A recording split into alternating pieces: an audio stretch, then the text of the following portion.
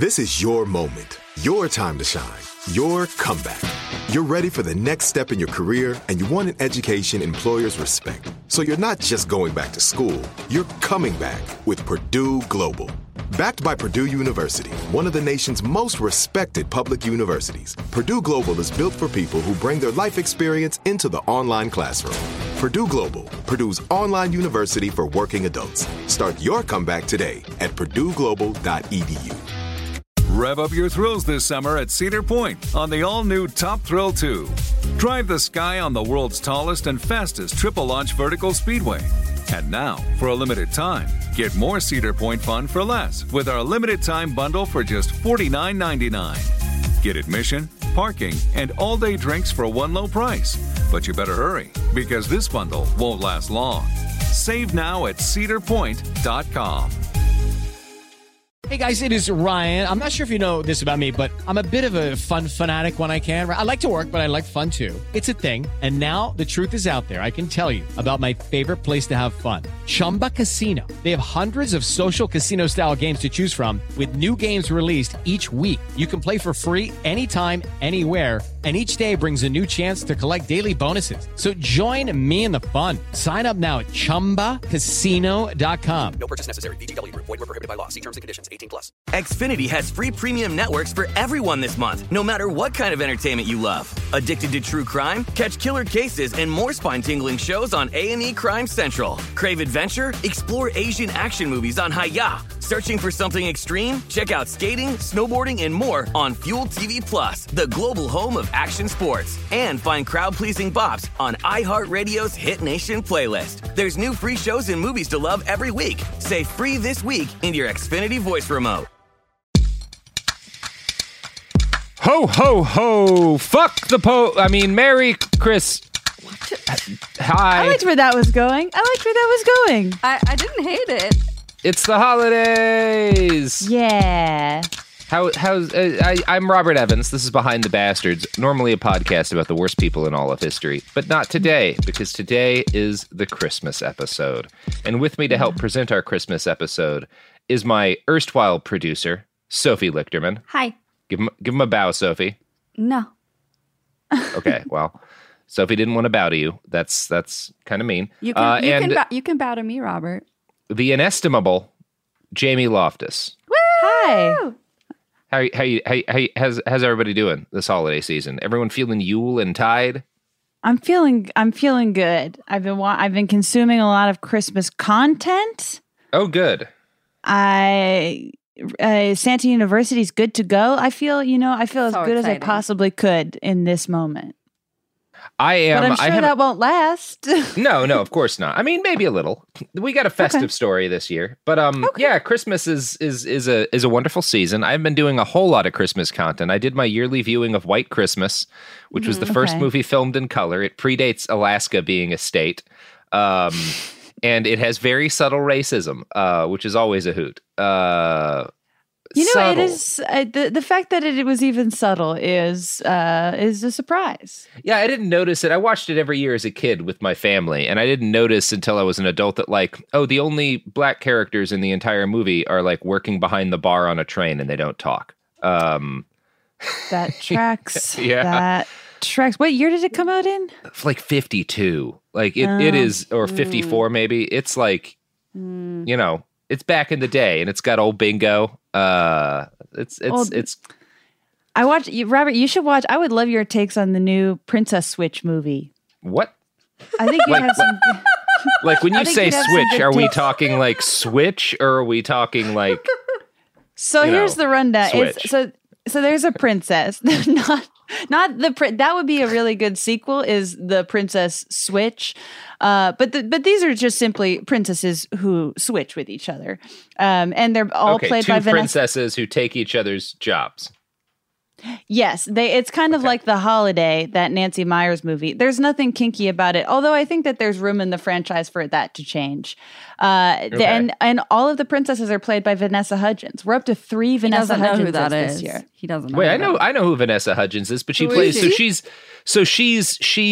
like Meet the Clumpsing, a princess movie. She's literally I just like this is her Nutty Professor. Actually know who Vanessa Hudgens is. What is your reference? She's an actress. She does what? stuff.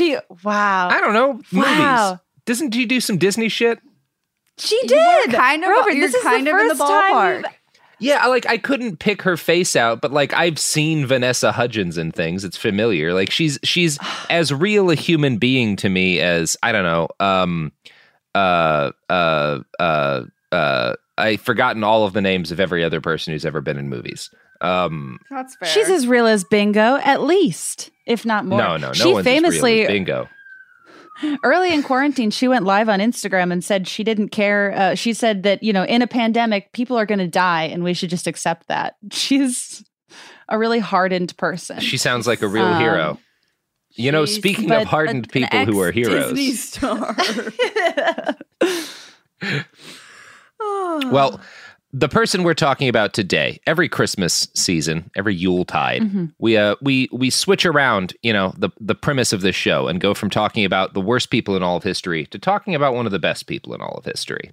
And, this is, I think, a pretty beloved tradition. We're on year 3 of it now. And, our first pick was someone who is, I think, as pure a human being as ever existed, Raoul Wallenberg, who really, you can't get any better than Raoul. Sure. And, the next year we did a very flawed man who nevertheless rose to the occasion of history and became a glorious beacon of moral courage, Mr. John Brown. Solid guy, solid hero. And this year we're doing yet another kind of different sort of hero. This guy's a messy figure. He had a dark side, and he's a man who in the end failed in his ultimate goals. But he's someone I find inspiring nevertheless. And after a messy year of darkness and failure, I think that he's the right person to talk about today. Because today we're chatting about Nestor Makhno. Okay. As you know, Nestor? I have no fucking clue who this person is. But he's coming in strong with it. I mean, this is honestly my Nestor Makhno. Yeah, Nestor Makhno. He's Ukrainian as fuck. He's Ukrainian as fuck. Okay, so this is kind of a situation of like, this is Vanessa Hudgens to you is Nestor Makhno to me. So who is he? Nestor Makhno was an anarchist warlord and one of the most successful guerrilla commanders in all of history.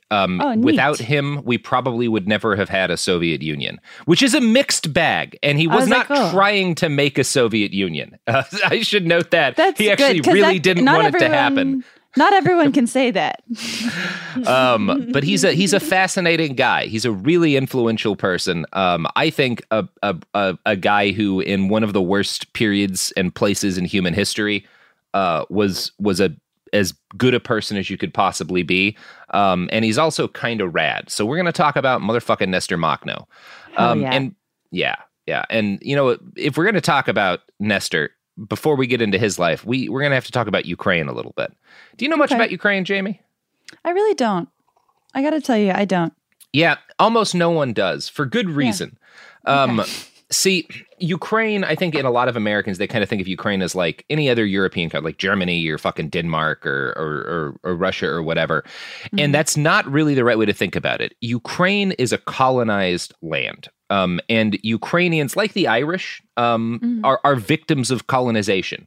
Kind of like the Sicilians too, right? Like the things that happen to them, the things we're going to talk about happening to Ukraine are not entirely dissimilar to things that happen to the Congolese or to indigenous North Americans. Not to say that like all of those are the same either, but there's a lot of similarities. They are victims of colonialism, right? And they weren't considered white by a lot of people until fairly recently. Hitler, right, took over Ukraine to take over. Okay, it was 8 minutes. 8 minutes before we hit Hitler. Yeah, well. Sorry. That's a fun game to play with every episode of the show. Yeah. Okay, but no, Hitler wanted their land because it's good growing land. But his plan was basically to genocide them all slowly over time, to make way for white people, right? And like he was not the only person to have had a broadly similar plan with Ukraine. Okay. Yeah, so the Russia we know today actually got its name from Ukraine. Russia comes from the Kievan Rus. The capital of Ukraine is Kiev. pretty obvious math there. In the top 1 things I know about Ukraine. Yeah. So that's a thing people tend to know. For most of modern history, native Ukrainians have been pretty oppressed. From 1775 to 1782, Catherine II, who is generally known as an enlightened despot, which maybe isn't a term we should use. I was like, that is for sure the French an called her one. oxymoron. That's for sure an oxymoron. She was really good at making painters and shit like her, but she was also like a brutal tyrant. Okay, so there's pros and cons. We all contain multitudes. She's enlightened because people with fancy coats like her, but also she rules thousands of what are essentially slaves with an iron fist. You know, an enlightened despot. Yeah. Oh. She's a despot with clout, some serious clout. She had some serious clout, and she used that clout, Jamie, to give away 5 million hectares of Ukrainian land to Russian nobles. She didn't ask the people who were already occupying it first. She also that's where the despot comes in. Yeah, that's the despot part. The enlightened part was giving it away. She also gave a bunch of land to German colonizers who'd moved into the area with her blessing. And a lot of these people that she gave all this land to didn't actually wind up living on the land. They were basically absentee landlords, kind of like what the Irish dealt with, right? Like you give the land to your loyal noble followers and they use it to make money for themselves, but they don't go there. They're not going to leave Moscow or whatever. Although was everyone else like everyone else was displaced from the land? Generally, they just became serfs who were the property of the people who own the land, right? Like that's usually more how it went. Terrifying. Yeah, it's awful. Now, whenever you have colonization, and that's really what's occurring to Ukraine in the 1700s, you have resources that the colonizers are trying to plunder. And in Ukraine's case, it's the infamous black earth. Ukrainian soil is incredibly fertile. It's the breadbasket of Europe, right? A lot of Europe, it's hard to like grow food on. Ukraine grows a fuckload of food. It's like where your fucking sunflower oil comes from today, but like a lot of shit grows in Ukraine. People have been fighting over it for a long time as a result. Googling Ukrainian products. Yeah. They make some good sausages, some good soups. I had the worst calamari of my life there, but it wasn't a war zone, so I'm not going to blame them too much. Nice. I'm seeing soup. I'm seeing T-shirts that say "I'm Ukrainian. You couldn't handle me with instructions." That was they sell? Yeah, that was the most popular. That's what everyone was fighting over in 1803. Was the Ukrainian novelty T-shirts? Actually, all of Europe's novelty T-shirts are grown in Ukrainian soil. So this is yeah. Secret histories. That's why Hitler and Stalin fought over the land. You know, that's what really decided World War II. Over your calamari choice in a war zone, you're like, you know what would be? I had to try it. You had to try it. That's fair. And it was as bad as I expected Warzone calamari to be. One day I'll go back to Konstantinivka and see if I can get better calamari. So, after Catherine II in 1803, the Tsar of Russia assigned 1,000 hectares of Ukrainian land to every retired Russian officer and 500 to every retired NCO. And what he was doing with his retired soldiers and what Catherine did with the Germans was the same idea, basically. Like, you have this land that's rebellious and filled with people you don't trust, so you give it to people. You have people that either you trust or that have to be loyal to you move there. Like you say, hey, Germans, I'll give you land here if you'll help me oppress the local, like the native Ukrainians, right? Like your job is going to be to keep this shit on lock for me. It's the same thing with her retired soldiers, right? This happens all over the world. The Romans did it a shitload. Now, one of the main groups of foreigners brought into Ukraine in this period to help the Tsars and Tsarinas maintain control were the Mennonites. Now, Ukraine's Mennonites came over from Germany in the late 1700s when Catherine the Great gave them a shitload of land that she'd stolen from indigenous Cossack and Nogai tribespeople. Now, each Mennonite family was given 175 hectares and granted immunity to taxes for 30 years. This generous deal made sense because Mennonites were famously hard workers, and the Empress saw this as an investment. As a result, many Mennonites in Ukraine were wealthy. They owned serfs, and when serfdom was abolished, they basically owned people who were pretty much sharecroppers. So serfdom is like you are not. It's not as bad as being like a chattel slave in like the American South, but it's on that same scale. You are part of the land. So if a nobleman owns land that serfs are on, he owns you, and you're bound to that land. Okay, this is a very bleak chart that you're describing. Okay. It's the way all of Europe works in the medieval period, right? And it's the way Ukraine continues to work and Russia continues to work into the 1860s. Got it. So everywhere else in Europe is like, oh, this is a terrible way to have a society. And Russia's like, why change? It could be so much worse. Yeah. Wow. There's steam engines when Russia's like, yeah, we should probably not have serfs. That might be bad. Russia's so stressful. God. All right. Incredibly stressful. So yeah. It's bleak. Now, given what most Americans know about Mennonites, you might assume that being a peasant for a Mennonite overlord would be like your best case scenario of being like a serf or a peasant, you know, if you have to be. On like the disenfranchisement scale. Okay, yeah. Yeah, because Mennonites are pacifists, right? They don't use violence. They're supposed to be like, our Mennonites are pretty chill folks. You know, Mennonites have a big factor in like the American anti-war movements for a long time. They're supposed to be pretty chill. That has not always been the case and was not the case in Ukraine. Ukrainian Mennonites were not pacifist in any way that you would recognize as pacifist. And I found a heavily researched and citation-full write-up of all of this on a site called libcom.org, which is a libertarian communalist sort of information warehouse or whatever. And speaking of stressful sounding it's good shit. To be. I believe it's good shit. And it notes, quote, those who labored on these estates included Russo-Ukrainian peasants and landless Mennonites. In their treatment of laborers and serfs, the Mennonite landlords were indistinguishable from their Russo-Ukrainian peers. A representative incident. A Mennonite landowner caught a Russo-Ukrainian laborer stealing grain, so he pushed the laborer into the grain bin and nailed down the lid. He waited 2 days and then called the mayor to have the captive flogged. Many Mennonite landlords practiced collective punishment. When theft was suspected, all the potential suspects were flogged, so as to teach a lesson to both the guilty and the innocent. The principle of pacifism had therefore been abandoned by wealthy Mennonites long before the Russian Revolution. Holy shit. It sucks to be in Ukraine for a long time, and it's not easy now, you know, what with the invasion. Even for a landlord, that is uniquely bad. And I'm pointing out that the bad. Mennonites are doing this because of some stuff that comes later, but that's everyone who has land in Ukraine, right? Wow. That's the Mennonites, that's the Germans, that's Jewish people, which like some of them, like there's about 1% of landlords, but like everyone who is rich in Ukraine is that kind of terrible to the people who are bound to the land. That is fucked. It's Russians. I've had bad landlord experiences, but yeah, that's new. That's new. These are like hyper landlords, right? Because these are landlords that also own you. Yeah. Yeah. So again, most of the Ukrainian peasantry were serfs up until serfdom was abolished in 1861. Oh, and I should also note that there were wealthy Mennonite and Jewish and Russian and German landlords. There were poor people of all who were also basically owned by their landlords too, right? Oh, good. This is not a religion or an ethnicity thing. This is the way rich people are in Ukraine thing, you know? Okay. Yeah. So Jesus. Yeah, basically everyone who isn't rich is a serf up until like 1861. Now, before abolition, again, serfs were basically enslaved, pretty close to that at least. And when the serfs were freed, they were given tiny parcels of their native land, 3 hectares per family on average. And they generally had to buy that land back from the person who had owned them previously. The best lands in Ukraine were given to the Tsar. These were called crown lands. Other good lands were given to his nobles, the clergy, and favored foreigners like the Mennonites and the Germans.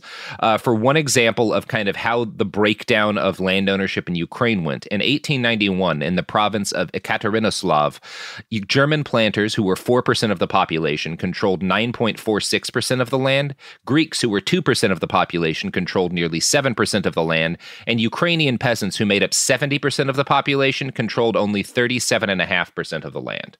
So, wow. Okay. Yeah. That's honestly a higher number than I expected, but that's not good. Because, again, serfdom was abolished and they were given, a chunk of land. But in many cases, they were still, it was the worst land and they were still paying it off to the people who had owned their parents, Yeah.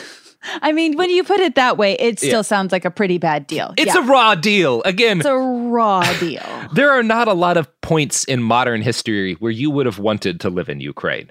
It sounds pretty fucking awful there. Oh man. Yeah, I mean, like Ukraine is a beautiful country. I've enjoyed the people. They've just like been continuously fucked over by everyone around them. They're like, if you look at the position of Ukraine in Europe, they're in the worst case because they have the best land and they're in between Germany and Russia and Poland. Like, it's a horrible place to be. In the crossfires of like bleak places that could colonize your land. Well, that explains the whole "I'm Ukrainian, you couldn't handle me with instructions" novelty T-shirt. You know, now they're it's all coming to people. focus. They've had to be. Yeah, it makes sense for survival-based purposes. Now, the other native peoples of Ukraine are called Cossacks. And the Cossacks are complicated as hell. They're a nomadic horse-riding warrior people who traditionally live by a mix of shepherding, banditry, and selling their services as mercenaries. They're famous warriors. They're like Mongols, right? It's like pretty dramatic sounding, honestly. Yeah, they are dramatic. Yeah, it's like, is there like a fashion element to this? Because it just sounds like there are a lot. Yeah, there are some amazing pictures. I will Google. There's a great painting of Cossacks that is fucking cool as hell, Jamie. It's one of the raddest pictures in all of the history of pictures. And I'll send it along to you in a second. So the term Cossack was applied by Europeans as like kind of a broad term to encompass all the different groups of these people, even though every Cossack band and tribe was different. And you'll hear them described differently. A lot of people will describe them as different tribes, different bands. It's not entirely based on like family ties or ethnicity, because in a lot of cases, like Cossack bands will adopt anyone who wants to come in as a Cossack, which also like actually some Native American tribes did at certain periods too. So it's not, I don't know. I'm not an expert on the Cossacks, but they did a lot of like different Cossack bands did a lot of different stuffs. There were Cossack groups who sold their services to the Tsar and were basically the Tsar's shock troopers. Like when there was a rebellion, the Tsar would send in his Cossacks to fucking murder everybody. And when Napoleon invaded Russia, his fleeing army, like he got beaten and he wound up fleeing from Moscow. His army was harried and massacred by Cossacks. You know, they're fast and they're terrifying. They're like the Mongols, and they come from a similar area. Like you have all these different peoples who live on horseback in the Asian steppes, and they're really good at fighting. The Cossacks are one of those groups. Okay.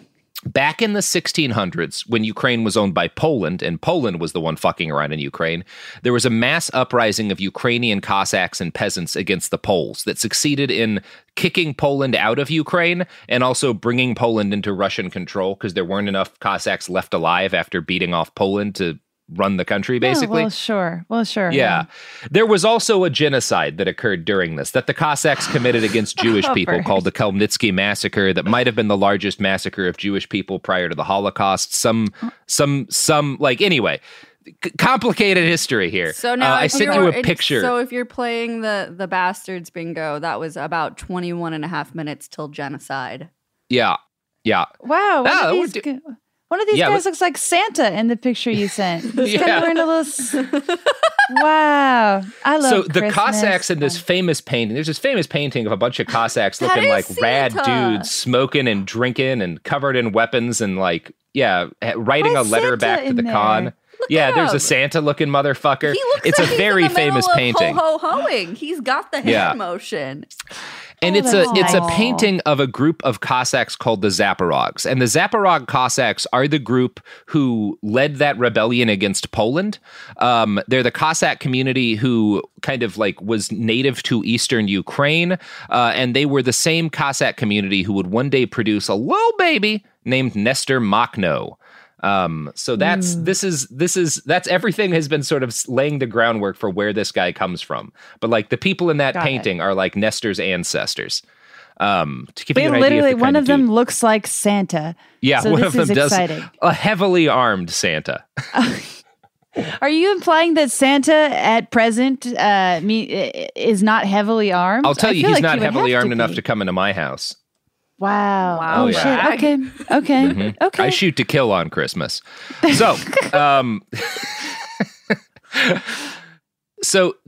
going to quote now from a very fun book about Makhno called Anarchist Cossack that talks a little bit about what the Cossacks were like and kind of what the political tradition was in the area where Makhno grew up before the Tsar took over. Okay. They clung to their republican traditions, what was known as Cossack freedoms, namely the practice of settling all their problems in general assembly, the Krug, and of appointing their own ataman, an elected and revocable military leader. The Zaporogs were free men, or men whose ambition was to be such. They welcomed many outsiders to their ranks, Russians fleeing their despotic rulers or serfdom, retainers, peasants, townsfolk, vagabonds of various origins fleeing taxation, constraint, and all manner of servitude, and lured by the Zaporogs' manner and free way of life, their volnitsia.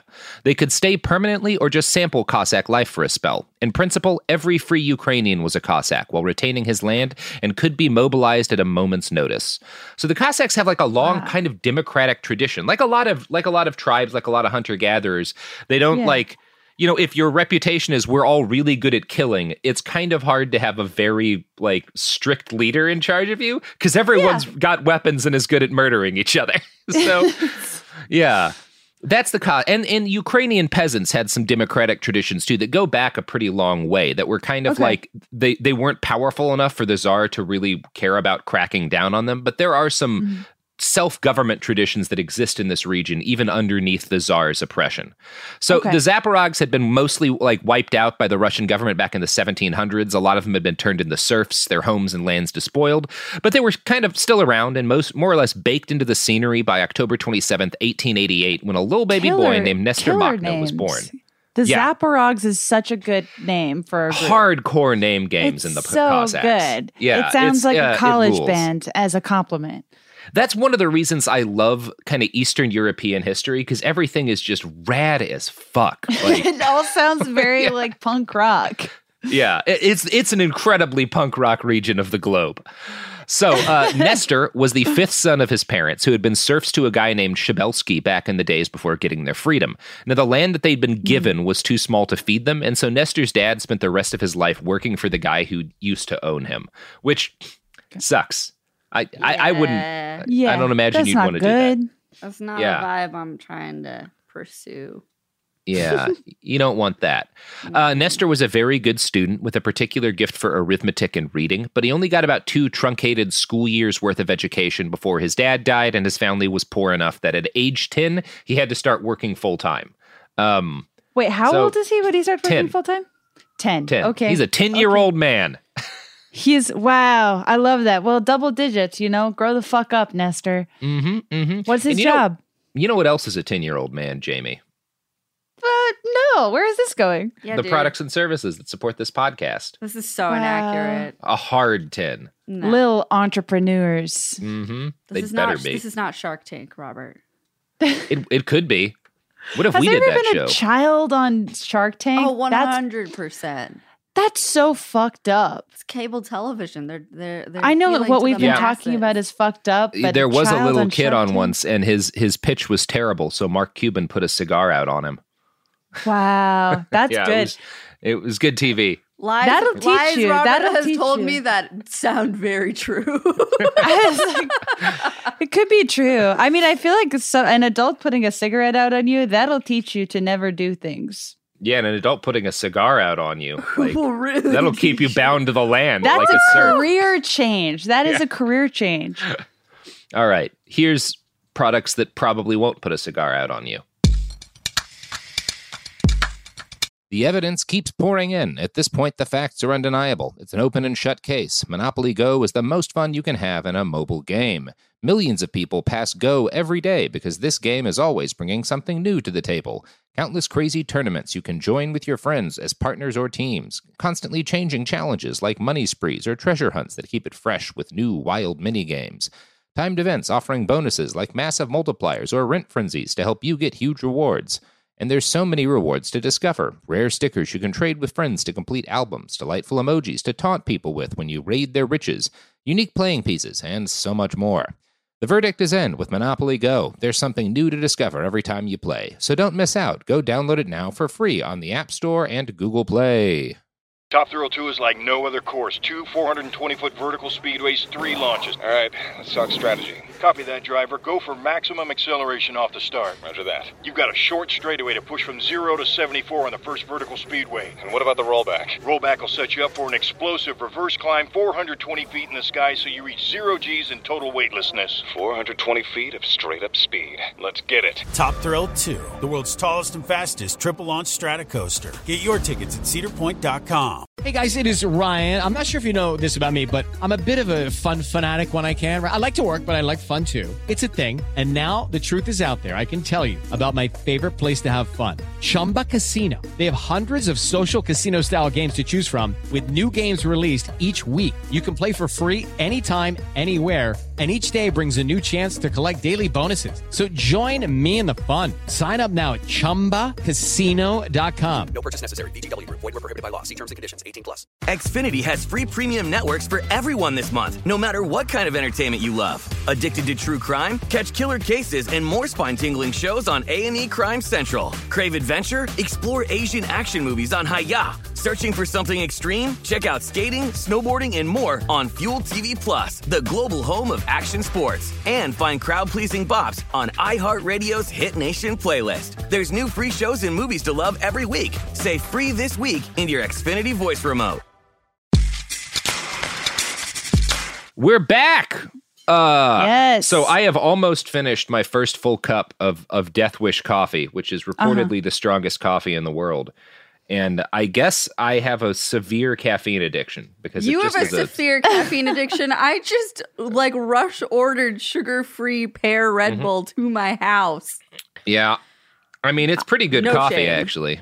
It's nice. The sugar-free pear Red Bull is the one that you also like, Robert. The sugar-free pear Red Bull is very tasty. It is. I got a real shit yourself brand of iced coffee today. I got it's got too much dairy in it. It's I think I've talked about it with you before. It's the TikTok stars coffee order. I wish there was a brand with the courage to just be called shit yourself iced coffee. Where it's just like, this coffee will make you shit yourself. You need to get your day started. We will fucking ruin your pants. You will never sleep again, but you better wear a pair of pants you're not too attached to. You got the That's Charlie, the kind of vibe is that I'm what you're going telling me, Jamie? Yeah, I got the Charlie I'm so at Dunkin' proud. Donuts. I got Robert the Charlie. doesn't know who Charlie is, and it's just great. I think for that's me. honestly for the. It's I would fine. be so worried. He doesn't You need don't- to know. Don't learn Well, who Charlie we're not is. talking about any Charlie here. We're talking about Nestor Makhno. So Nestor was a good student as a little boy. He had a gift for arithmetic and reading, but he only got about 2 years of school before at age 10, he has to help provide for his family. He worked full-time from 10 onwards, generally for other wealthy property owners like the man who had once owned his parents.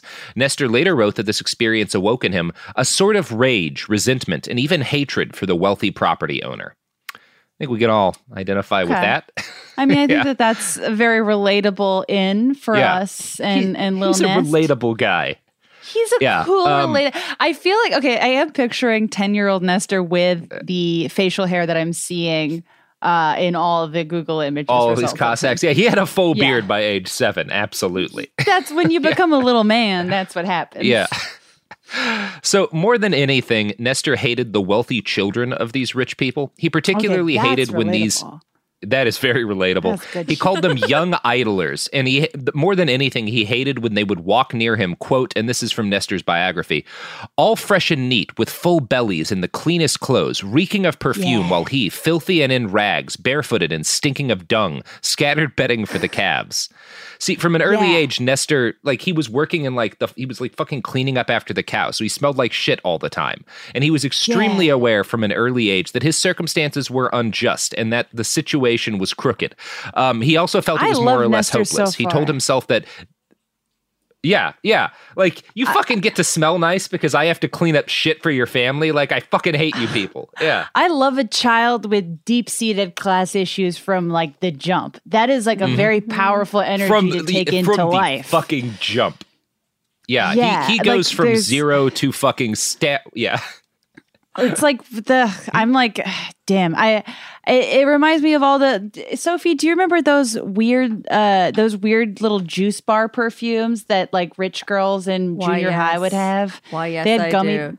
They had pictures of gummy bears on them. They all went to fucking soccer camp. It was disgusting. I'm with Nestor. Meanwhile, I smell like a goddamn hot dog. Yes. I mean, absolutely did not own because I was not hip or rich. But yes. You know, you brought this up in our Mark Zuckerberg episode, Jamie. That time you were drunk and hucked a bottle at a rich Stanford kid who was, or Harvard kid who was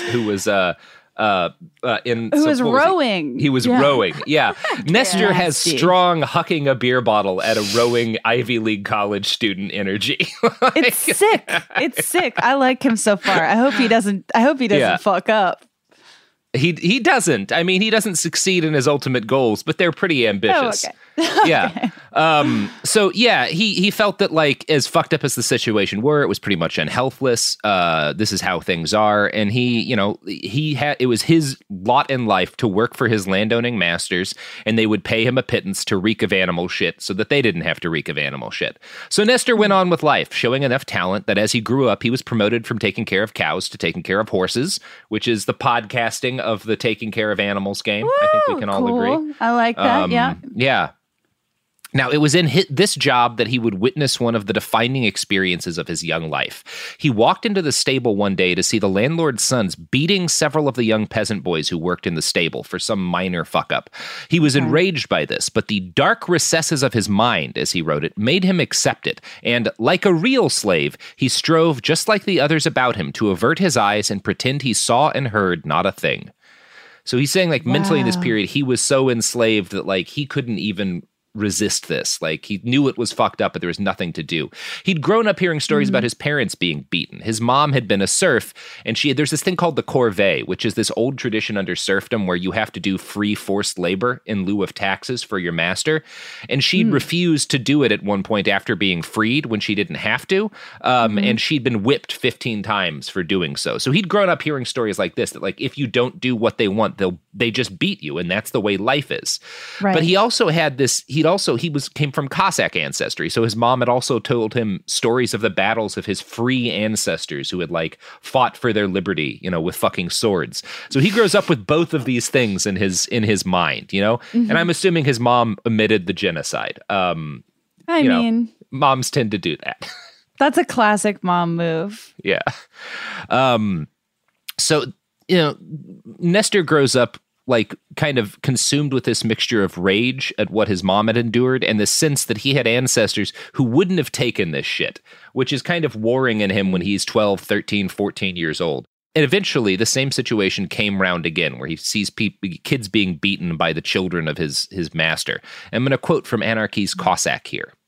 One summer's day in 1902, the young Nestor, 13 years old, was present at a run-of-the-mill scene. The landlord's sons, his manager and his assistant, set about insulting and then raining blows on the second stable boy in the presence of all the other stable hands. Half dead from fear at the wrath of their masters, that's Nestor's words, Nestor could take no more, and he ran off to alert the head stable boy, Botko Ivan, who was busy in a cowshed trimming the horses' tails. Learning of what was afoot, Botko Ivan, an elemental force, burst like a man possessed into the room where the chastisement was underway, pitched into the young nobles and their acolytes, and sent them rolling in the dirt with swathing punches and kicks. The attackers, attacked, fled in disarray, some through the window, some through the nearest doorway. This was the signal for revolt. All of the day laborers and stable boys were outraged and went off in a body to demand an explanation. The old landlord took fright and in conciliatory tone besought them to forgive the idiocy of his young heirs, to remain in his service, and even undertook to see that nothing of the sort would ever happen again. Botko Ivan related the episode to young Nestor, treating him to the first words of rebellion he had ever heard in his life. And this is Botko Ivan. Botko's like boss, basically. Oh, okay. Hi, everybody. Robert Evans here, and I need to admit something. I lied to Jamie just then. Botko does not mean boss. It means daddy. And if you know anything about Jamie Loftus, you understand why I had to lie to her about what that word meant, because we would not have gotten through the episode otherwise. No one here should countenance the disgrace of being beaten. And as for you, little Nestor, if one of your masters should ever strike you, pick up the first pitchfork you lay hands on and let him have it. This advice, once poetic and brutal, left a terrible mark upon Nestor's young soul and awakened him to his dignity. Henceforth, he would keep a fork or some other tool within reach, meaning to put it to good use.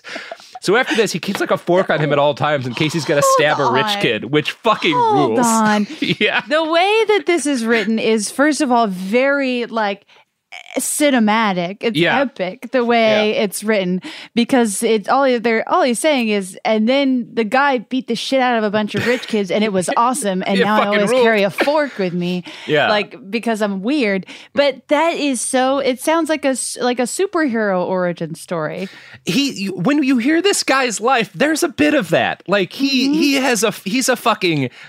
And he's, there's a lot of people who hate this guy. We'll talk a little bit about some of the allegations against him because he wound up being anti-Soviet. He fought against the Reds and the Whites during the Russian Civil War. So there's a lot of to like anybody on this podcast, and you hold on. Robert's like, and then I'll tell you about this fucked up shit that happened later. We don't know if it actually happened, because there's a lot of like he fought against, when he realized what the Soviet Union was going to be, he fought against the Bolsheviks as well as the fascists and the monarchists, because he was like an advocate of liberty, and there are a bunch of stories that we said he already had a beard by the time that this happened, but I imagine actually at the end of this story, a beard explodes out of his face because he's had just this revelatory moment. when Botko Ivan tells him to just stab rich people, he a beard explodes out of his beard. Yeah, that was his second beard. It's, you're a man in Ukraine when you get your second beard. First beard, that's kid shit. Yeah, have a beard. First and beard. Carry a fork. He hasn't lost his baby beard yet. At age 14, Nestor quit his stable job and got a gig as an apprentice at a local foundry. He made wheels for harvesting machines, and this improvement in his own quality of life corresponded to a similar improvement among the rest of his family. His 3 older brothers got married and left the home to set up households of their own, which meant things were a bit less tight for Nestor and his mother and his younger brother. Eventually, Nestor moved on from foundry work to being the sales assistant for a wine merchant, but he found this job disgusting. He couldn't stand doing it, and he quit after just a couple of months. Too bougie for Nestor. Too bougie. And so the book Anarchist Cossack, which is definitely a very well-sourced biography. You keep saying Anarchist Cossack, but I'm hearing Gravity's Rainbow each and every time. It's way better book than fucking Thomas Pynchon's bullshit. This is an anti-Pynchon podcast. I appreciate that. Yeah. And it's available for free online, too. You can buy a copy from AK Press, but there's also the whole thing is hosted on libcom.org. But there's a lot of debate because, again, this guy was extremely controversial. And a lot of people will claim that he was an outrageous drunk, that he flew into violent rages and murdered people while drunk. And it's possible, obviously, the Ukrainian peasants are a hard-drinking people. Soldiers who spend multiple years straight without break fighting tend to drink heavily. Totally possible he got up to some shit while drinking. Also, a lot of these stories tend to involve him, tearing 13 people apart with a knife or something, crazy shit that, just didn't happen.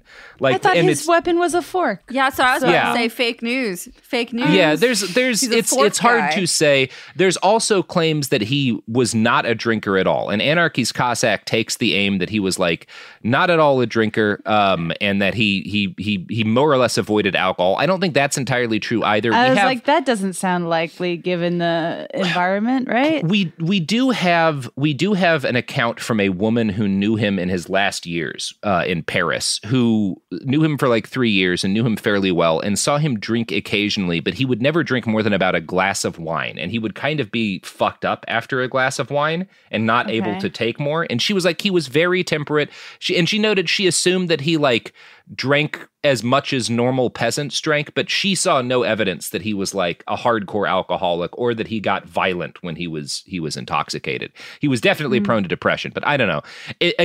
There are so many hit pieces out about this guy that were written at the time. It's kind of hard to tell exactly what happened. Who's a hater and who's reporting the facts? Yeah. Now, but there's one of the claims is that he developed a distaste for wine in particular and alcohol in general working for this wine merchant. And he wasn't much of a drinker. I don't really know what the case was. I never met the guy. because he died in 1935. Yeah. Oh, wow. Yeah. Okay. So for the next few years after quitting the wine business, Makhno mostly helped his mom keep up their small property, take care of their one horse, and did odd jobs around town to make ends meet. He spent time working as a house painter and a decorator until he'd saved up enough money to buy a cart for his brother's small farm. They used it to transport wheat. He did interior design for a while? Yeah, he was a home decorator for a while. I would love to see his portfolio. I am very curious as well. What kind of spaces is Nestor curating? He's like, here's the dining table, no forks. I am the only one that can have the fork. He's strapped with forks like a fucking terrorist with a bomb vest. It's just all Property Brothers, but with a lot of forks. I really hate that show. Yeah, he was a guy who had a wide range of gigs as a young man. I like that. Things seemed to be going well for his family, broadly speaking, until 1904, when Russia went to war with Japan for no reason, really. This is the Russo-Japanese War, one of the dumbest wars that ever happened. And Russia gets its ass handed to it. Nice. Like, this war is why Japan becomes a major thing on the international stage, because, like, white people up to 1905, which is when, like, the fighting starts, are all like, nobody can fuck with white people. Like, we're the fucking... And then the Japanese just destroy an entire Russian fleet. And everyone's like, what? And that's... Can you do that noise one more time? What? Yeah, that's ringtone. what Europe says after the Russo-Japanese War. I feel like that'd be a great alarm sound. So, obviously, when Russia goes to war with Japan, they conscript a bunch of people, and Nestor's older brother Sava was sent to the front, and he gets horribly injured in this war. He's what's called by people at the time an invalid the rest of his life. He's like badly wounded in this, and not fully. He never comes back in a lot of ways. Now, that war was followed by a failed revolution in 1905 and 1906 of the socialist variety. So Russia enters into a dumb war, gets their ass kicked, and there's a revolt. Like you do. Now, I want to pause here to talk a little bit about Tsar Nicholas II. You know, he's the Tsar who, in 1917, gets overthrown. His whole family gets killed by the Bolsheviks. And because he and his young children get massacred in captivity, I think he's become a figure a lot of people find sympathetic, you know? The Romanovs are like, there's a lot of... They were brutal dictators, right? Even Nicholas, who if you read like his letters to his wife and stuff, he's a guy, there are definitely sympathetic things about him. He's a dude who really legitimately loved his wife, which is rare among royalty. He had a sick, terminally ill child, you know. There's some but I am brutal. So sick of they were horrible. They were fucking horrible. Monsters. They were fucking monsters. And I am no apologist for the Bolsheviks, but I will say if there's ever a justified case to murder an entire family, it's when they owned you. They fucking suck. Like I don't know. I've cracked open my Rasputin biography again recently, and I'm like, they were fucking monsters. They were trash. I hate that argument that whenever people make, they're like, well, yeah, sure, he was a brutal, horrible ruler who hated his people, but he was kind of a wife guy. And you're like, well, I don't care if he's a wife guy. I don't care if he's a wife guy. So he was a guy who, like, he constantly expressed, you know, loving his people. And wanting to like be known by them and wanting to like talk to them and stuff. But whenever they would express opinions that he didn't hold or that he didn't think they should hold, then the dictator came out again, right? Like he loved the idea of being loved by his people, but he didn't actually like. He also thought that he was like he thought he was divinely appointed to rule them, you know? Yeah. You can't be a good guy and think that. So to give a little bit of like context to how brutal Nicholas himself was, we've talked a lot about the brutality of the Russian regime, but let's talk specifically about Nicholas here for a second. On January 22nd, 1905, a massive crowd of thousands of working men gathered outside the Tsar's main palace in St. Petersburg to protest all the bullshit. And the Tsar orders a crackdown on them. And a correspondent from the London Times was there, and here's what he wrote. The first trouble began at 11 o'clock when the military tried to turn back some thousands of strikers at one of the bridges. The same thing happened almost simultaneously at the other bridges, where the constant flow of workmen pressing forward refused to be denied access to the common rendezvous in the palace square. The Cossacks at first used their knouts, wooden clubs, and then the flat of their sabers, and finally they fired. The passions of the mob broke loose like a bursting dam. The people, seeing the dead and dying carried away in all directions, the snow on the streets and pavements soaked with blood, cried aloud for vengeance. Meanwhile, the situation in the palace was was becoming momentarily worse. The troops were reported to be unable to control the vast masses which were constantly surging forward. Reinforcements were sent, and at 2 o'clock the order was given to fire. The order was given by the Tsar. Men, women, and children fell at each volley and were carried away in ambulances, sledges, and carts. And by the time it was over, as many as 500 people had been shot dead on Nicholas's orders. Like that was like one thing that he did. And you know, this uprising in 1905 is put down brutally. Number one, like hundreds of different czarists institute pogroms against Jewish people and leftists who they see as the same in order to, you know, defend their monarch. Nicholas sends troops into the Baltic provinces and Georgia and orders them to massacre everyone who resists. By the time it's over, he kills about 13,000 people putting down this rebellion. Well, here's my question. Then why is he made out to be such a nice guy in the animated Anastasia, my favorite movie? Because he seems really nice and he gives her a little kiss on the forehead. So I just have some questions about that because I'm pretty sure that cartoon is a documentary. Yeah, it's very accurate to how he was with his kids. He just had other people's kids shot by mercenaries. They should have shown that in the movie, maybe. Could have been fun. It might have been nice. You know, Disney's only always completely truthful and historically accurate on everything that they do ever. I like the bat. Documentary on it might have been Netflix recently about the Romanovs. That's like a live action one. And it does leave out some of the brutality. People love to cut the Romanovs slack. Meanwhile, I want to talk about the Rasputin daughters who got, you know, sent to Siberia when they were teenagers for just being related to Rasputin, you know? Yeah. And then what about all the kids that got shot? What about Rasputin himself, lover of the Russian queen? You know? Yeah, the king of disco. He was the king of disco. Remember when they were like, we found his dick, and then they were like, wait a second, this is a pickle. It was some other giant dick. There is a giant penis out there that's been preserved that is reputed to be Rasputin's, but is probably not. But there is a big mummified wang out there. I don't know how, but I would like you to make that into an ad break transition. Yeah. You know who else mummifies penises? Tell me. Please tell us. The products and services that support this podcast.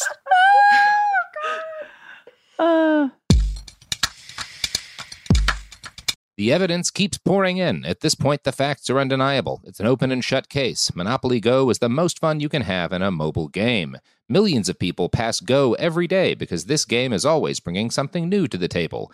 Countless crazy tournaments you can join with your friends as partners or teams. Constantly changing challenges like money sprees or treasure hunts that keep it fresh with new wild mini-games. Timed events offering bonuses like massive multipliers or rent frenzies to help you get huge rewards.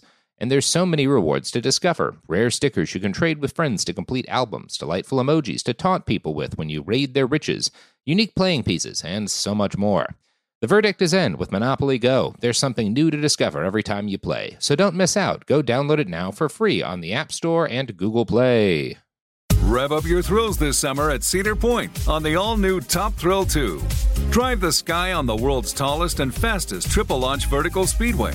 And now, for a limited time, get more Cedar Point fun for less with our limited-time bundle for just $49.99. Get admission, parking, and all-day drinks for one low price. But you better hurry, because this bundle won't last long. Save now at cedarpoint.com. Xfinity has free premium networks for everyone this month, no matter what kind of entertainment you love. Addicted to true crime? Catch killer cases and more spine-tingling shows on A&E Crime Central. Crave adventure? Explore Asian action movies on Hi-Ya. Searching for something extreme? Check out skating, snowboarding, and more on Fuel TV Plus, the global home of action sports. And find crowd-pleasing bops on iHeartRadio's Hit Nation playlist. There's new free shows and movies to love every week. Say free this week in your Xfinity voice remote. Hey, this is Jodie Sweetin from the podcast How Rude, Tanneritos. As a nostalgic voice from your past, I'm here to remind you that amongst the stressful and chaotic existence we live in 2024, you deserve to get away. It's time for a vacation, no matter when you're hearing this. And let me tell you how you'll get there. The 2024 Hyundai Santa Fe. Want to bring the family to the mountains with the Santa Fe's available H-Track all-wheel drive? Well, it's got standard third-row seating and available dual wireless charging pads for the kids who just want to stare at their phone and not talk to you. You know what I mean. Visit HyundaiUSA.com or call 562-314-4603 for more details. Hyundai, there's joy in every journey. So the revolution didn't really touch Makhno's hometown of Gulyai-Polye, which is where he grows up. But news of the brave attempts of the revolutionaries to overthrow the Tsar inspire Makhno. So he grows up hearing about this, and it sets his imagination aflame. And he starts to believe that perhaps people like him are not destined to be ruled by kings and landlords and the like. Nestor starts reading forbidden literature. And since he was just a baby leftist at this point, that meant social democratic propaganda. He was initially thrilled by their, quote, socialist phraseology and their phony revolutionary ardor. As the word phony in that last sentence probably keyed you in on, he fell out of the social democratic spell pretty quickly. So he becomes a Democrat for a little while and then is like, these people don't actually want to change things the way that I want to change things. Wow, been there, baby. Yeah. A lot of people can identify with Nestor's journey. Yeah, it's like he's a very relatable guy I've found so far.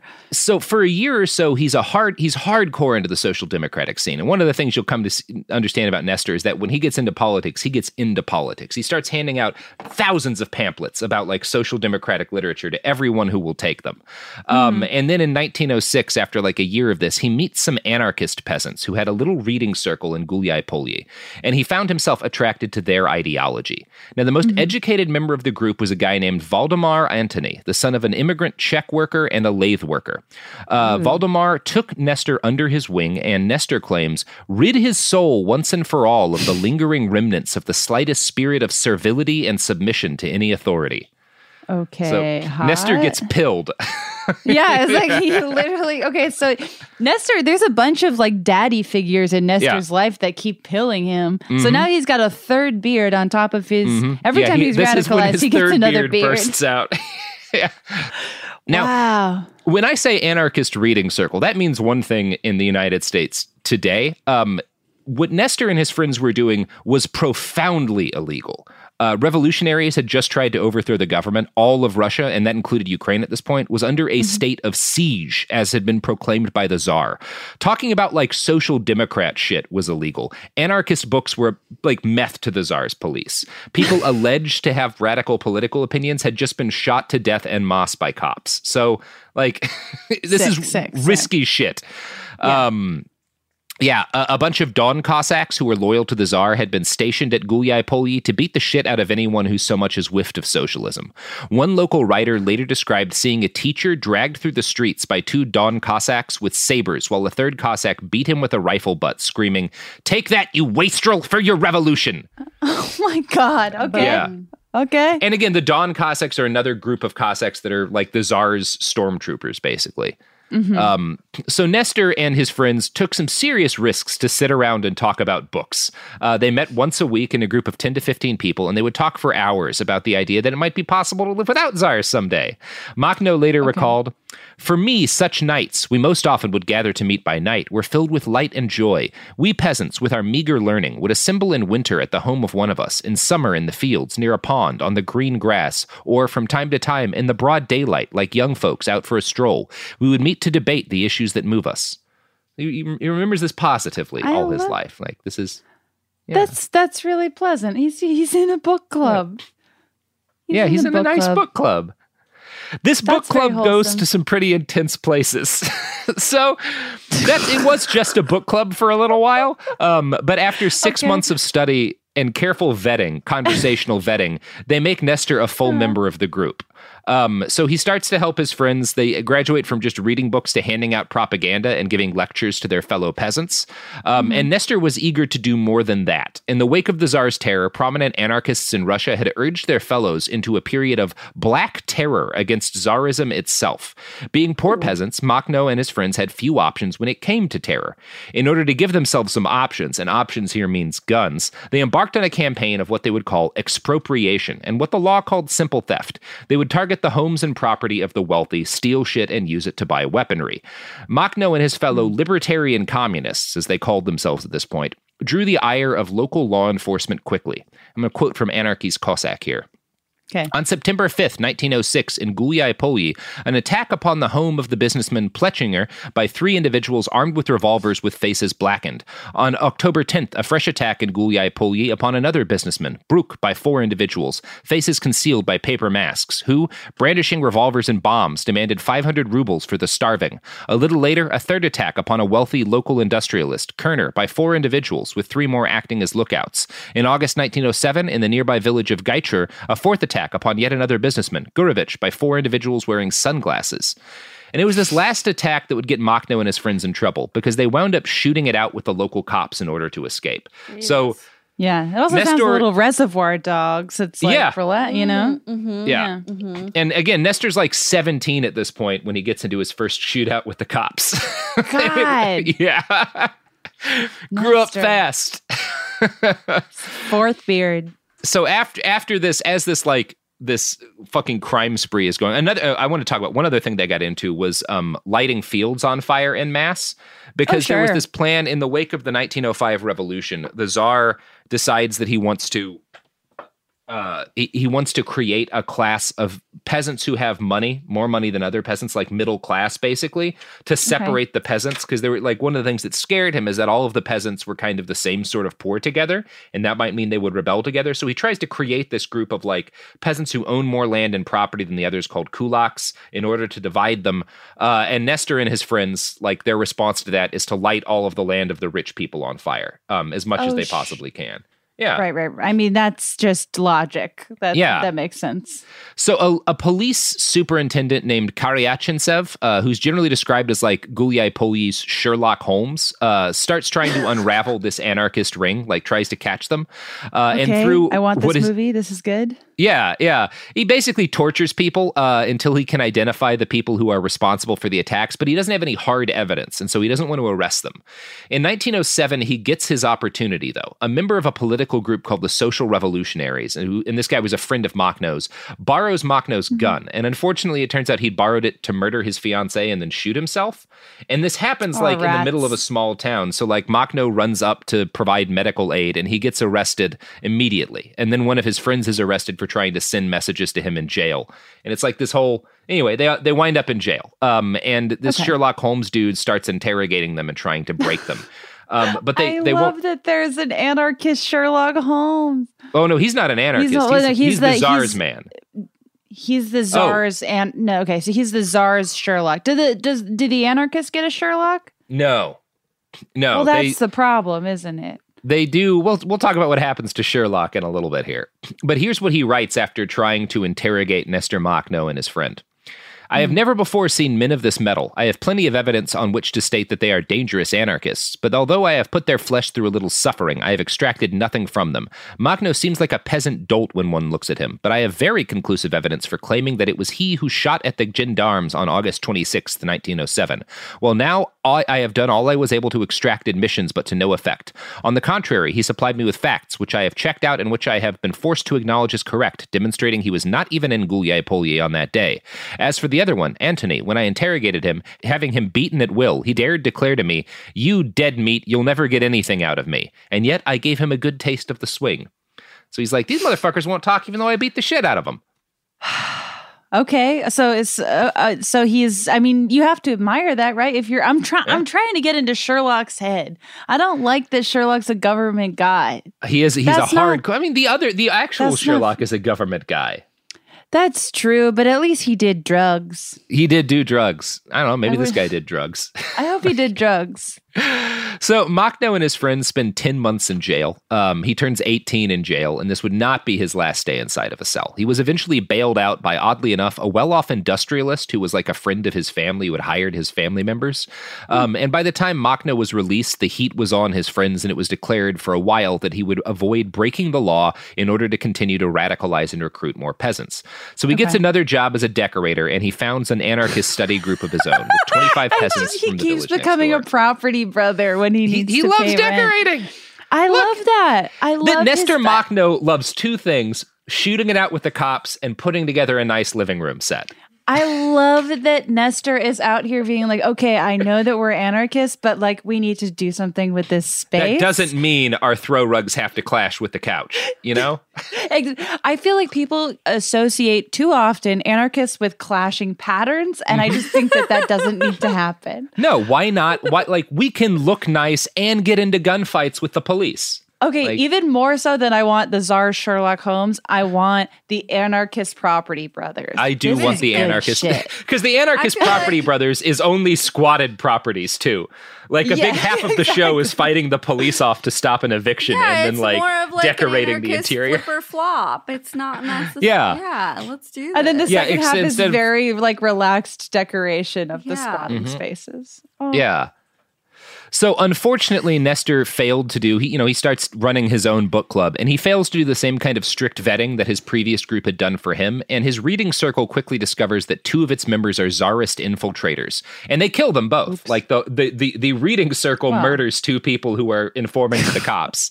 My mom's circle did that too. Yeah, it's pretty common among book clubs. Look, if this happens in book clubs all the time, if you are not doing like the correct canonical read of Eat, Pray, Love, you're fucked. Yeah, they will fucking shoot you.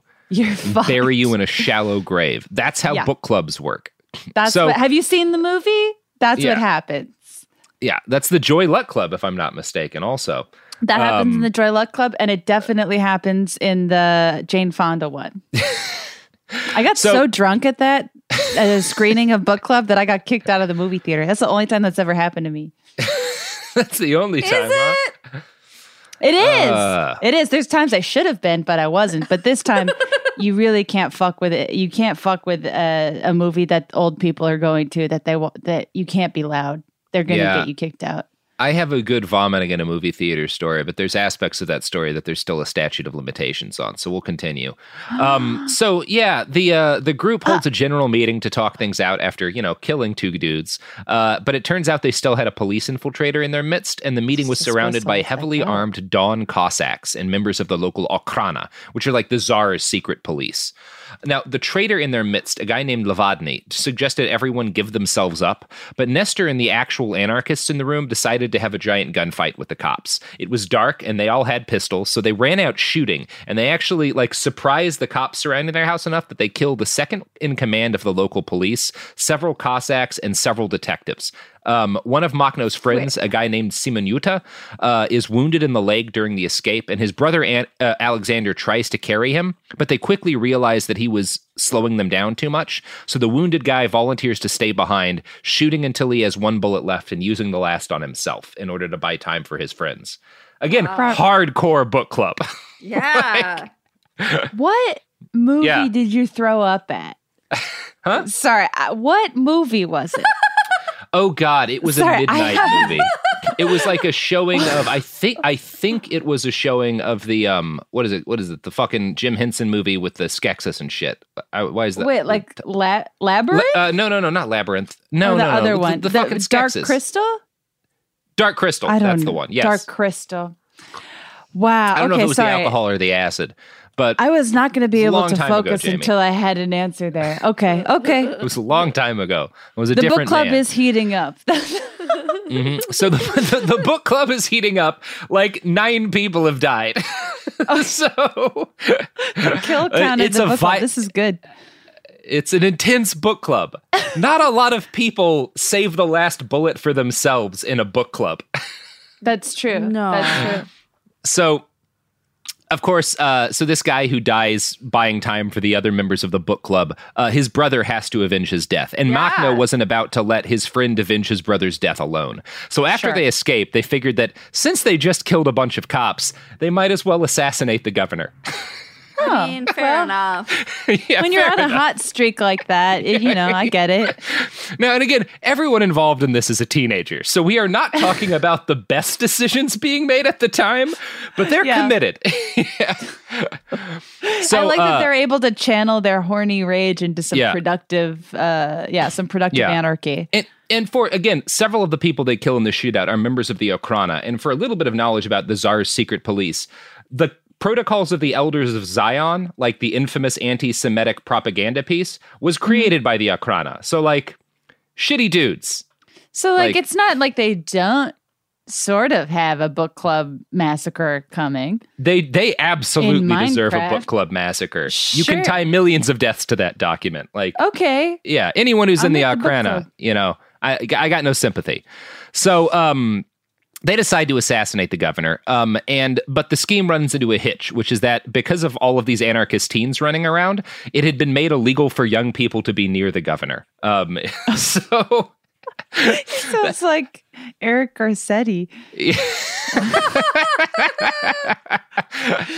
So no. Makhno and his friends keep trying to find out ways to get close to the governor, and while they're scouting out, they get caught by another patrol of Cossacks. And again, Makhno being Makhno, when they realize they've been surrounded by Cossacks, they have another gunfight, and they manage to shoot their way out of a line of cops yet again. They escape, but not for long. Nestor and his friend are arrested at home soon later. This wound up actually being good for him, because if he'd stayed free, he would have absolutely kept trying to kill the governor, and he probably would have gotten shot to death doing so. Instead, he just winds up in jail for a while. Now, this sparks another crackdown on Gulyai-Polyi anarchists, and the only two who escape were Antony, Makhno's mentor, and Alexander, the brother of the guy who died buying time for them. The police considered Makhno to be the most dangerous of the young men that they'd actually caught, and they charged him with a fuckload of crimes, some of which he definitely committed.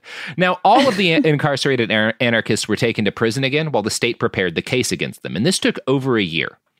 And like during this period of time, like Makhno spends a bunch of time in solitary confinement in like a cell called the Hole. Like it's a terrible place to be. It's not a nice prison. Yeah, now, in the meantime, Alexander sneaks back into Ukraine. He like flees to Belgium, but he immediately comes back, and he sends a letter to the head detective before he leaves Belgium, being like, "You're never going to catch me. I'm like," to the Sherlock Holmes guy, "You're never going to catch me. I'm in Belgium now, motherfuckers." And then he immediately sneaks back into Ukraine with 2 loaded revolvers, and he sort of starts stalking the head detective and waits until he goes into a theater. And he walks into the theater where the detective is with 2 loaded revolvers in his pocket. Now, he doesn't shoot him during the play because he doesn't want to hit any innocent people. But as the detective's leaving the play, he shoots him 3 times and kills him, and then gets killed in a shootout himself. Wow. That's the end of the Sherlock Holmes guy. Bye, Cheryl. Well, I mean, you know, he was a supernova. He lived briefly, burned brightly. Yeah, burn brightly, King. So now Alexander was never able to, he was planning to spring his friends from prison after killing this detective, but obviously he doesn't get a chance to do that. But his sacrifice and his dedication to the cause inspired Nestor for the rest of his life. Makhno's day in court eventually came, and he refused to beg for mercy, telling his defense lawyer, "We have no intention of asking anything for this good-for-nothing czar. These rascals have sentenced us to death, so let them hang us." And of course he was sentenced. Initially to death, Makhno and his comrades spent months on death row. Nestor wrote at the time, "Once inside these cells, one half feels that one has climbed down into the grave. One has the feeling that only one's straining fingertips are clinging to the surface. And then one thinks of all who, being yet at large, cling to their belief and their hopes, intent upon doing something good and useful in the struggle for a better life. Having sacrificed oneself for this future, one feels flooded by a quite profound and very heartfelt love for one's comrades in the struggle. They seem so near, so dear. One wholeheartedly hopes that they may hold on to their faith and their hopes to the very end, and take their love of the oppressed and their hatred of the oppressors further."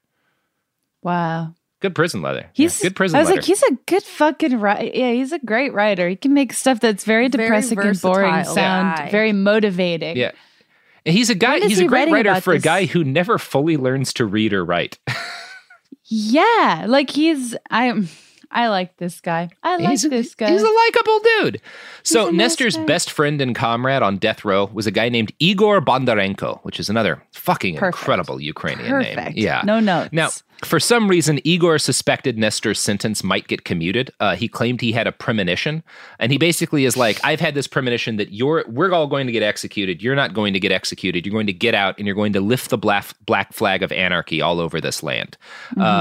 You, my brother Nestor, you are to live. I shall surely die. I know that you will regain your freedom." And like Nestor's other friends in jail are like, that's never gonna, Nestor's too dumb. Like he's not smart enough to like win. Like you're a great guy, Nestor. You're really good at shooting at the cops, but you're not smart enough to like lead a revolution. Like it couldn't be him. That's a great way to motivate someone to just do that. Yeah. Okay. They're negging him a little bit. Now this may or may not be true. We're reliant on Nestor's account that all this happened because all of his other friends get executed. So he might have made this up. I don't know.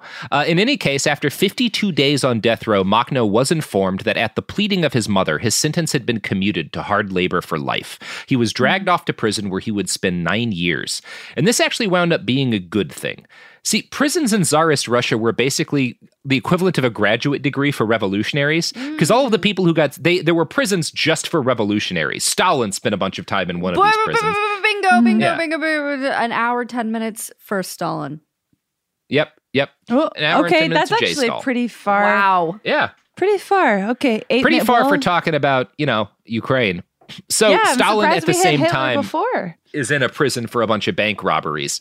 And all of these prisons are the same. They're filled with like prisoners who are all revolutionaries and these massive libraries of revolutionary literature that people build up over the years, that inmates build up. And so Makhno gets to read a bunch. Like he also gets horribly ill, gets pneumonia and shit, like gets permanent lung damage. So he's in the infirmary a lot. And he just spends all of his time reading books about like anarchist political theory. The number one book that he encounters during this time is by a guy named Kropotkin. And it's a book called Mutual Aid, which is a book about mutual aid. And he falls in love with the concept. And the book Mutual Aid never left Makhno's side for the rest of his life. He went in and out of the prison infirmary. He was very sick all of the time. And he gets very frustrated at the inner prison hierarchy because there were two kinds of political prisoners in Russia.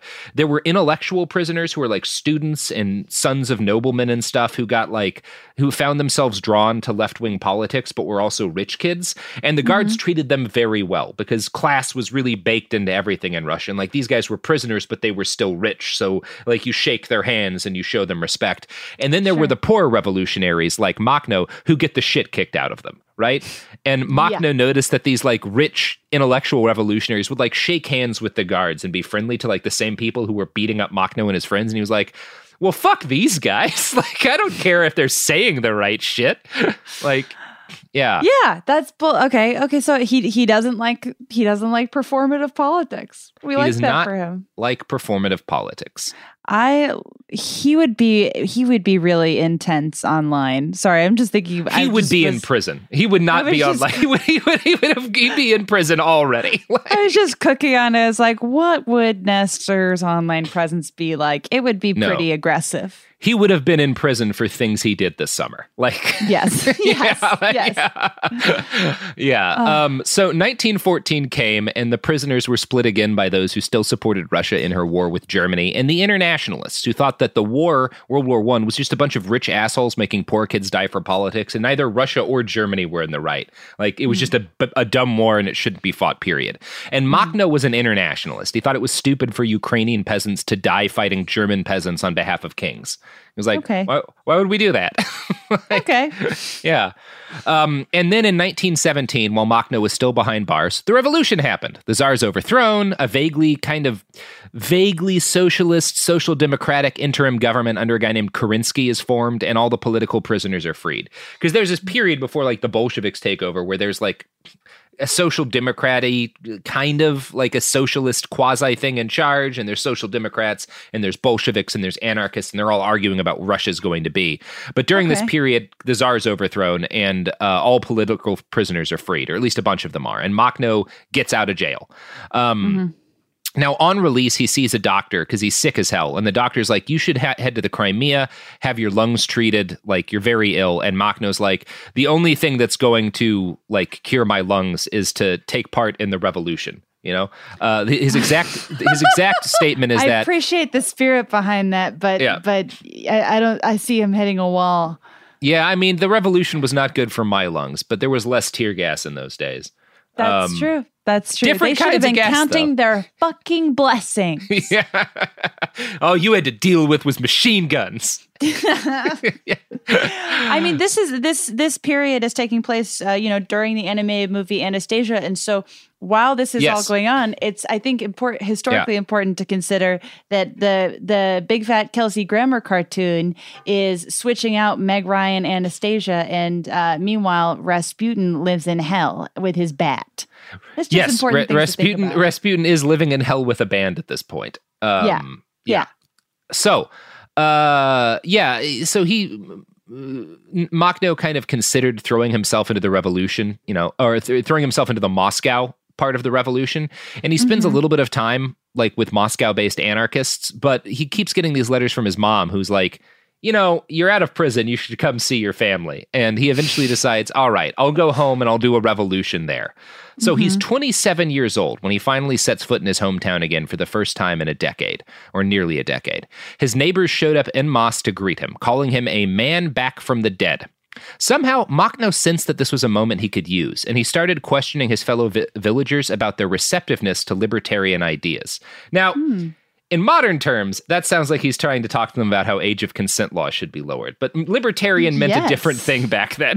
So, unpack that for me. Yeah, the word libertarian started out as an anarchist term, a left-leaning term. Like if you were a libertarian in 1917, you were a leftist. If you weren't an anarchist, you were very close to one. That stopped thanks to a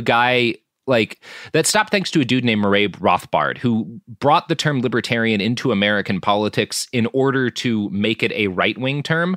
Murray Rothbard is why the word libertarian now means a guy with a collection of fedoras and another collection of gas station katanas. I was like, wait, how did this thing I agree with become my uncle preaching the gospel of Gary Johnson at every available opportunity? That's Murray Rothbard. He's what turns libertarian from shooting it out with the Tsar's secret police to gas station katana collection. Rothbard is basically a corporate fascist. He believed the state should be dissolved and all of its services should be provided for profit by corporations. He was trash. And he carried out a very successful campaign to convince dudes who liked guns and not being told what to do that licking the boots of billionaires was true freedom. In his book, The Betrayal of the American Right. Yeah, it really does. In his book, The Betrayal of the American Right, Murray Rothbard wrote, "One gratifying aspect of our rise to some prominence is that, for the first time in my memory, our side, has captured a crucial word from the enemy. Libertarians had long been simply a polite word for left-wing anarchists. That is, for anti-private property anarchists, either of the communist or syndicalist variety. But now we had taken it over." He's very conscious about what he's done, and that's why... Wow. Like Makhno considers himself a libertarian, but Makhno is not what we would consider a libertarian today. Right. He's what some folks in Northeast Syria might consider a libertarian, but... I still to this day have such a struggle understanding what libertarianism means depending on who's talking to me about it. Yeah, totally. I grew up being told, I'm like, oh, libertarians, they're just fucking weirdos that think everyone should have a plow. That's what I learned libertarian. That is the kind of libertarian Makhno is like everyone should work for themselves and for their community and no one should have a boss. Like. See, that's good. But then, yeah. Okay. I've got to, I guess I have to learn more about libertarians. That doesn't sound good to say out loud. Yeah. I mean, there's good, these libertarians are good to learn about because modern libertarians are like, these libertarians the state's rock. bad. We shouldn't have the state telling us things. Rich people should tell us what to do. And Makhno's the book club libertarians are good. No one. Yeah. The book club libertarians are, no one should tell you what to do. And if they tell you what to do, you should shoot them in the face. Like sick. Yeah, let's do it. Yeah. So, Makhno meets all of his old friends and neighbors, and he's like, have you guys heard about libertarianism? And instead of following up by, again, ranting about age of consent laws like Murray Rothbard would have done, Makhno starts explaining his newly educated analysis of their situation. As he told his fellow peasants, the libertarian movement nationwide was weak and not cohesive. The Social Democrats and the Bolsheviks were by far the most organized, and that was not good, because they were just going to recreate some form of oppressive hierarchy that Ukrainians would have to live under. Anarchists needed to be the vanguard of mass revolutionary action, and Nestor figured, why not start that in Gulyai Polye? Now, it's a mark of how charismatic he was that basically everyone in his hometown who turns out to see him is like, yeah, I guess that makes sense. Like, we just got rid of the Tsar. Why not make sure nobody else tells us what to do? Sure. Now, Makhno has no army at this point, and his old comrades are all dead. By pure force of personality, he convinces his neighbors to establish a local peasants' union with delegates to represent them. This inspired different groups within the village to organize, and soon the metal workers and the woodworkers had unions of their own. Someone suggested the peasants should pool their money to set up a contingency fund to help members of the community who had accidents or fell into misfortune. Now, all this happens. Great. It's very quickly, too. This is great. Yeah. Yeah. And before long, the village decides to elect a chairman. And Makhno tells them this is a bad idea and he doesn't want the job, but they elect him anyway. And basically, he accepts the position because he's like, if someone else gets this, we'll start having political parties form and then everything's going to go to shit. So I'll just take the job and not do it. And that's his reasoning, at least. So within a few weeks, he pushes through a vote to have the estates of all the large local landowners handed back to the peasants with no payment or compensation to the rich people. Now, this pisses off the Social Democrats in the big city near Gulyai-Polye, a place called Alexandrovsk. They supported a buyback policy, not wildly different from the one the serfs had been granted. The peasants, though, love Nestor Makhno, and many of them decided that if anarchism meant they got to run their own lives and not have landlords, well, fuck, maybe they were anarchists. Now, it's worth noting how different Nestor's tactics were from most of the other anarchist organizers in Russia at the time. They tended to devote their efforts to creating committees and clubs and debating with one another rather than traveling out to the peasant masses and converting them by doing. Nestor couldn't stand intellectuals. He preferred to get his hands dirty and actually change things. When he was young, that change had come from, shooting out with the police. Now that he was nearing 30, he was working alongside his neighbors to transform their home into something better.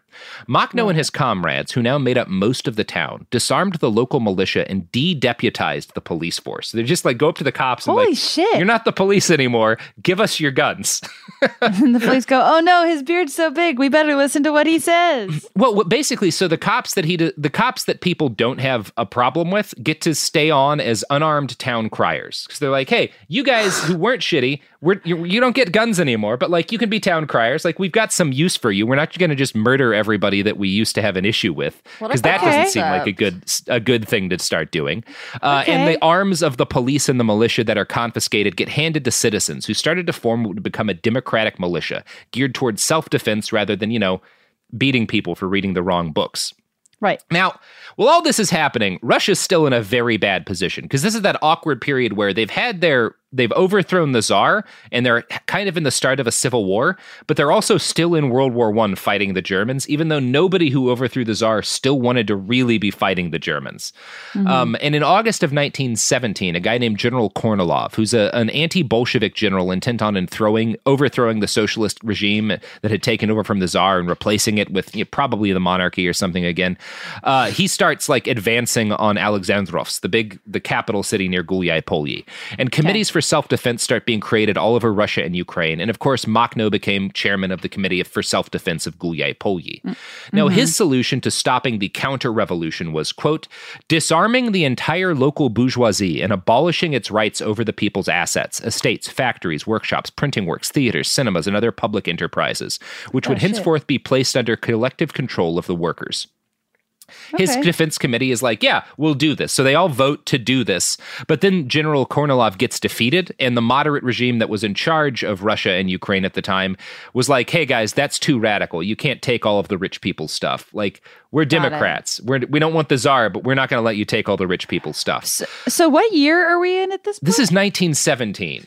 Okay. A lot of shit's happening. This is starting to overlap with some of the Nabokov history that I covered. Okay, cool. Interesting. Yeah, Nabokov is in all this shit. He's alive for a lot of this, right?